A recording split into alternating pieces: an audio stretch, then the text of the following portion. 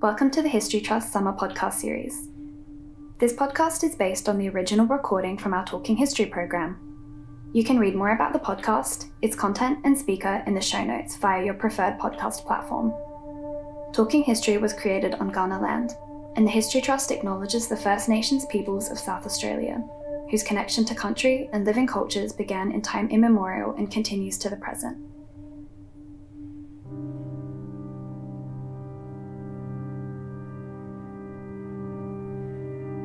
I decide to lock myself away. It's to look after my brain, I say, to lower the anxiety that lives at a high hum in my bones. During this time, I don't do much. I write with my dog beside me, feet twitching as she sleeps. I see my parents, go to work twice a week to make rent, thinking my mind that a seizure has not yet occurred in front of students. If I were religious, I would pray to anyone for this to continue. And most of all, I try to sleep at night. It's a stripped down existence, but it is still whole. I begin to relax and feel the ligaments and muscles unclench within me. At some point, the message of healing rest becomes lost, and I begin to fear being outside. I worry that to be present and fully engaged, to take everything around me in, will bring on the seizure. I morph from someone who is sick to this meek thing. I try not to remember how I used to be vibrant, a force out in the world. I'm not sure if I'm healing or whether I'm becoming a fractured version of myself. I wonder how I fit within this illness. Is recovery meant to hurt, or am I becoming sicker? So hello everyone, thank you for coming tonight. It's such a pleasure to be a part of the Talking History series. I thought I'd start this talk by briefly introducing myself, particularly that this is my debut book. Hysteria is both a memoir of my experience of illness and a historical account of 4 women whose lives have intersected with the idea or diagnosis of hysteria. Tonight I thought I'd touch on the lives of 3 of the women I talk about in the book: Edith Jacobson, Mary Glover and Blanche Whitman. As a content warning, this lecture discusses mental illness. In Edith and Blanche's story, sexual abuse and suicide is mentioned, although no details are given. Feel free to step out as you need to.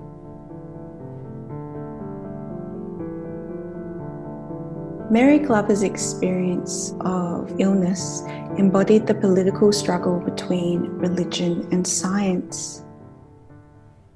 Mary was 14 years old in London, 1602, when her illness took. Mary lived with her Puritan parents in Little Allhallows in Thames Street, wrote physician Stephen Bradwell, the man who witnessed and then recorded her illness. Mary's home would later burn down in the Great Fire of London. Although much has been written about Mary's illness, she herself is unknown.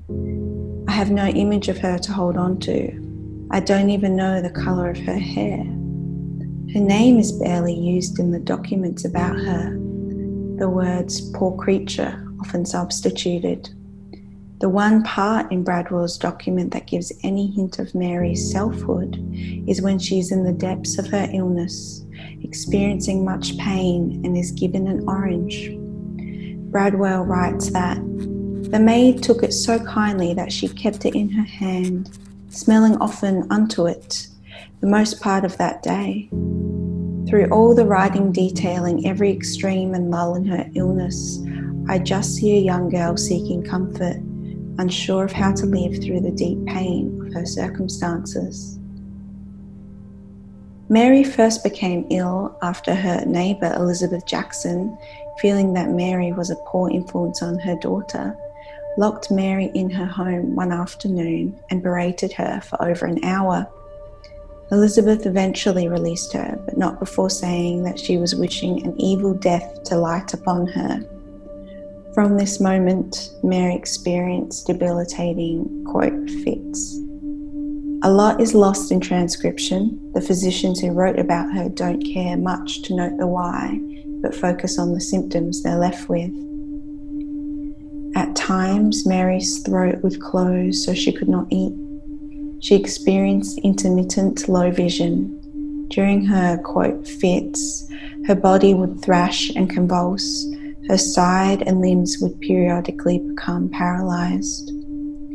Over the days, as Mary's illness worsened, her parents had the church bells ring for her in case she died. Hearing the bells, Elizabeth Jackson was heard to say to another neighbour, "I thank my God, he hath heard my prayer, and stopped the mouth and tied the tongue of one of mine enemies." Yet Mary did not die. She was kept alive, harshly, by her parents. Food was forced down her throat to keep her body functioning. On 2 occasions, Mary fell deeply ill after seeing Elizabeth's daughter.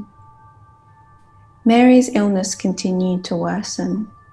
As it did, Elizabeth was taken to the sheriff to meet with Mary. Upon seeing Elizabeth, Mary went into another, quote, fit. Witnesses heard a voice coming from her nostrils. They interpreted the sound as a command. Hang her, hang her. The neighbourhood, as well as the church and medical community, was split. Some thought she was faking her illness.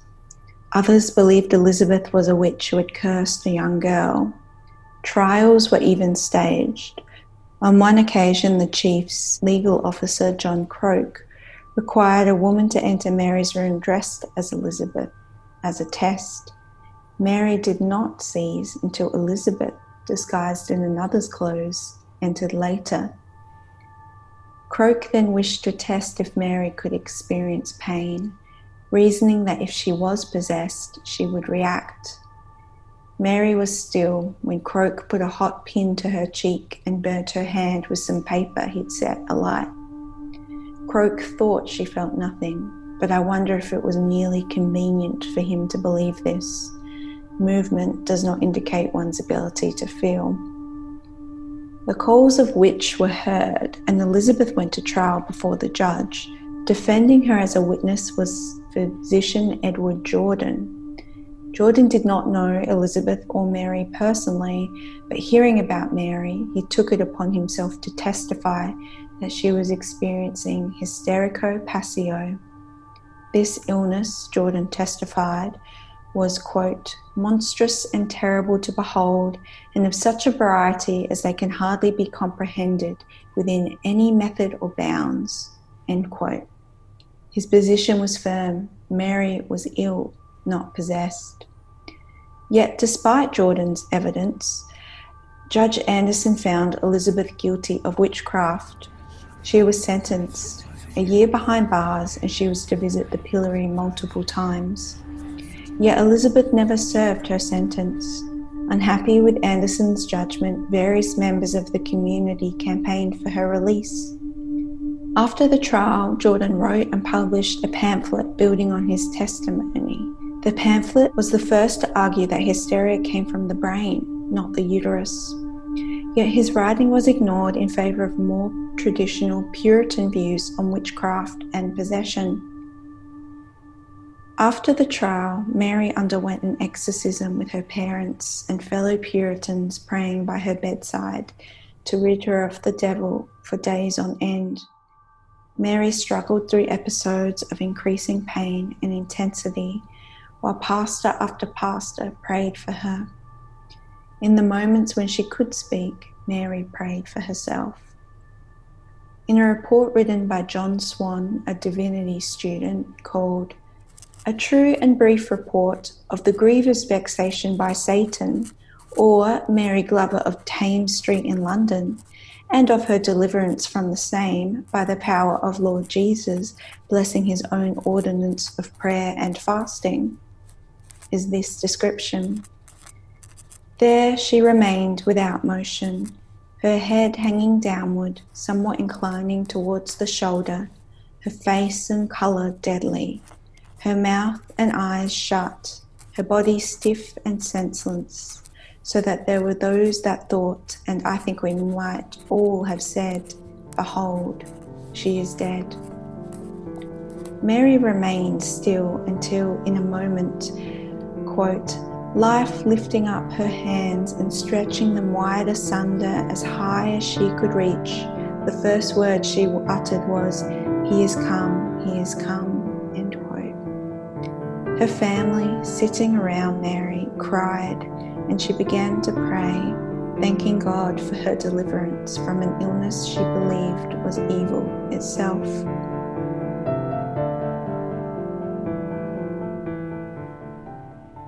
Blanche Whitman was not known by name, but as the Queen of Hysterics.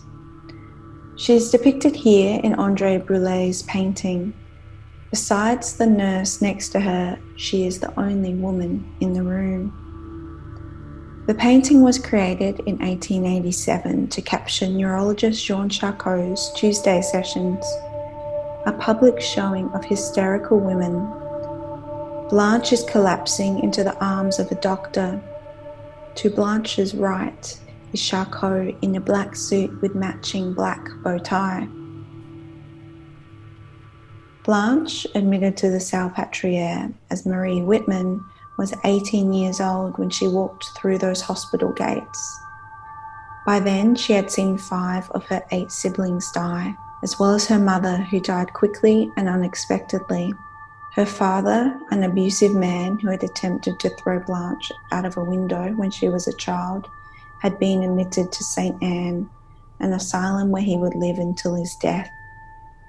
Too old to be cared for in a foster system like her younger siblings, Blanche returned at 15 to live with a fur merchant whom she had worked for as an apprentice between the ages of 14 and 12. She had previously escaped him after the older man made aggressive sexual advances and attempted to harm her. But after her mother's death, Blanche was forced back to her abuser, who abused her over the next 8 months until she fled again to become a hospital worker. Throughout Blanche's life, she experienced attacks where she would convulse and have tremors and episodes of nervousness. From this to her life at Salpêtrière, Blanche became a medical model in all senses. She switched from her birth name Marie to Blanche. As literary scholar Asti Hustvedt writes in Medical Muses, this inexplicable shift in nomenclature seems to foreshadow the transformation in her identity that would take place over the next decade.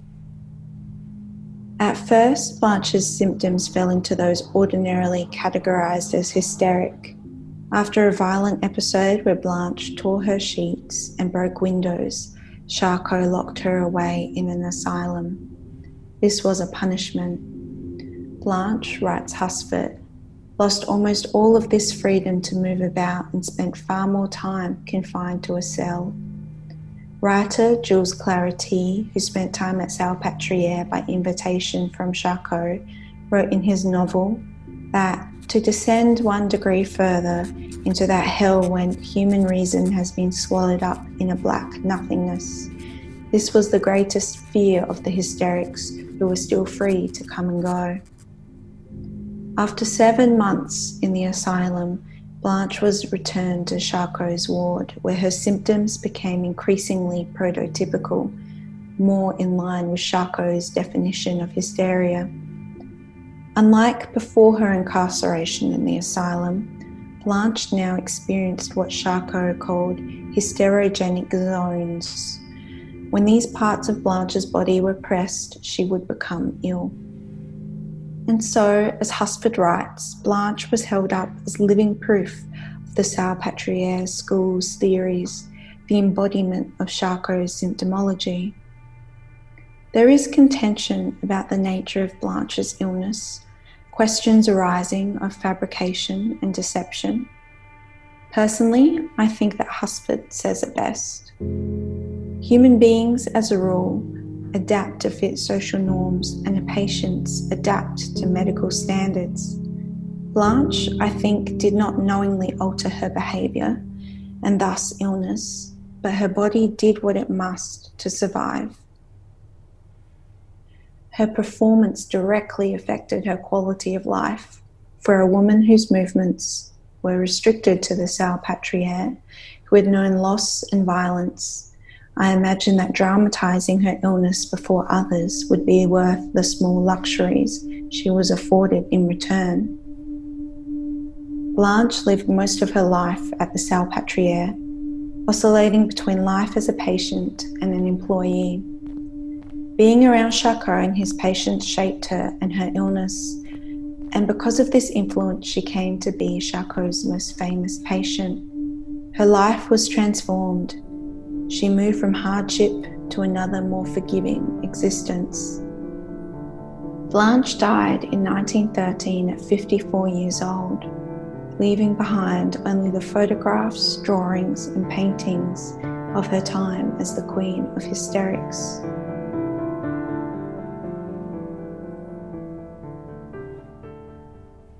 So I come to Edith through her work on depersonalization, which is an aspect of my own illness. Edith was born in 1897 in Chonau, Poland. Her father, Jacques, was a kindly man, a GP having previously been a military doctor in the First World War. Her older brother, Eric, was a pediatrician, and Edith felt that this too was her path, and she was drawn to psychoanalysis. After completing her training, Edith was drawn to child analysis and development. It was 1930 and her practice grew quickly, from children to adults from all spheres of society, especially working class patients. Throughout her life, Edith kept her rate low so that psychoanalysis was available to everyone. Hitler came to power in 1933, and many of her peers, also Jewish leftists, left Berlin. Edith stayed and continued her work with the Berlin Psychoanalytic Society, but now her courses were not written in the official program. Edith continued teaching and secretly treated patients in the leftist resistance organisation, New Beginnings. But in September 1935, the arrest of New Beginnings members led to difficulty for Edith. Her contact details were found in the home of a patient. In October, Edith was arrested. Despite her colleagues' and family's efforts to raise money for a lawyer and the absence of evidence, she was indicted. And when she refused to speak about a patient's circumstances, the Gestapo were, in her own words, very furious. In 1936, she was sentenced to serve 2¼ years in Jaur Women's Prison. In prison, Edith did not stop. Her life had halted in profound ways, but she continued to work. While she had previously written on the ego, Edith was now writing about the impact of incarceration on the ego. A key aspect of this was the depersonalization around her. In today's Diagnostic and Statistical Manual of Mental Disorders, depersonalization is defined as persistent or recurrent experiences of feeling detached from and as if one were outside observer of one's mental processes or body. In her paper on incarceration and depersonalization, Edith learns that in some cases, strong and intelligent women with a capacity for sublimation may find in being incarcerated that they undergo a truly constructive development where a new, mature structure and integration of the personality occurs. While in prison, Edith eventually fell ill, and so she was hospitalized in Leipzig. Edith was lucky, as this was a time, according to her own understanding of politics, that the Nazi regime did not want prisoner deaths. By chance, her older brother was working in the hospital in Leipzig. The resistance, along with friends of her brother, planned an escape. Edith was granted a consultation with a doctor in Berlin, where she left a suicide note to evade the Gestapo. She then travelled to Munich, received a passport belonging to an analyst friend, then escaped to Czechoslovakia. In Prague, Edith underwent surgery, and once she'd recovered, emigrated to New York. It was there she built a groundbreaking career in psychoanalysis. So Edith spent some of her time in prison writing poetry, a habit that continued beyond incarceration into her life in America. Her poems are now buried, accessible but inaccessible in that administrative way, kept in boxes in the Library of Congress in Washington, D.C. In writing this book, I emailed them and waited for a reply, expecting nothing. But then 30 photographs of Edith's poetry were sent to my email. One of these, untitled, is in English, and I'll read it now. The time, this wonder full of mystery, abiding now, escaping then our mind. The time bewilders still our aims to find, light in the darkness, and our problems key. But time creates the anniversary, to be a symbol as we are inclined, to promise and fulfill the kindest kind, to celebrate our dearest good, to be. So be aware of the eternal youth, which we are representing, we the truth, that where is love, there always is the prime. You shall grow young forever, dear old boy, with us the youth, and thus you shall enjoy the timeless happiness of living time. I think finding something like this is the joy of working with archives, working with history.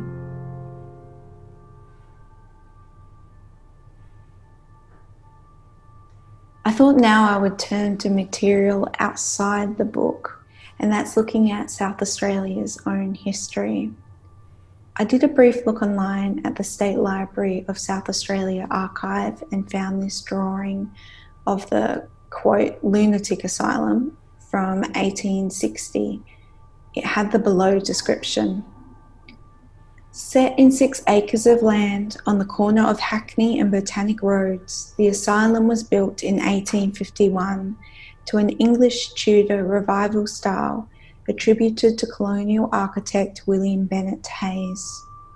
The building was of stone with brick trimmings, lattice windows and timber verandas. In 1937, the Botanic Gardens ceded 4 acres on its western boundary to the hospital in exchange for the lunatic asylum and grounds. As early as 1866, the asylum had become overcrowded and considered below standard, but it was not until 1902 that the last patient was moved to the Parkside Asylum. It was used as an infectious diseases hospital until the main buildings were demolished in 1938. What remains of the asylum are Yarrabee House, part of the Walling, and the morgue, which is used by the Botanic Gardens as a tool shed. So I bring this up because while it's always interesting to look into the history of where we live, it presents a lot of what I was found while researching my book. In this write-up, only one individual was mentioned, but not by name, the last patient. The history centres on the building, the place, not the people who lived within it. And in looking at the South Australian Library catalogue, all primary information is about the building itself. In both writing the book and looking at this particular image, I questioned, what of history do we keep? What do we record? And whose stories do we tell? On that note, I'd like to talk about why I felt it was necessary to contextualise my own experience within the stories of the women I write about. Carmen Maria Mercado writes in The Dream House that through writing her memoir of a past abusive relationship, she, quote, enters into the archive that domestic abuse between partners who share a gender identity is both possible and not uncommon, and that it can look something like this. I speak into the silence. I toss the stone of my story into a vast crevasse, measure the emptiness by its small sound. End quote. Mercado sees herself as entering an archive that had previously been something unspoken. My experience is different, of course, to hers, but as I think we all do in reading memoir, I see myself refracted through her. Hysteria is an archive of my illness over the 2 years in which it's set. As I've discussed tonight, it's not only my archive alone, but charts Mary, Edith and Blanche's lives too, mapping out connections and divergences within the context of different times and identities. What has become clear to me in writing the book is the importance and power of feeling a part of a community of shared stories. Edith, Mary and Blanche are ancestors, touchstones, that allow me to realise that while I'm an individual experiencing an illness, I am not alone. So thank you so much to everyone for coming tonight, and thank you to the folks at the History Trust of South Australia for tonight too. If you're interested in the book, there are copies available at Imprints, Dymocks, Dillons and of course online. We hope you enjoyed this episode. This is just one of the many stories of South Australia's history from the past, unfolding today and now preserved for the future. To read the show notes about this podcast, or to access the original recording, search Talking History in your favourite podcast platform, and don't forget to subscribe to hear the latest episodes. You can also visit history.sa.gov.au to learn more about the History Trust, our collections, public programs and museums, and how we are giving the past a future now.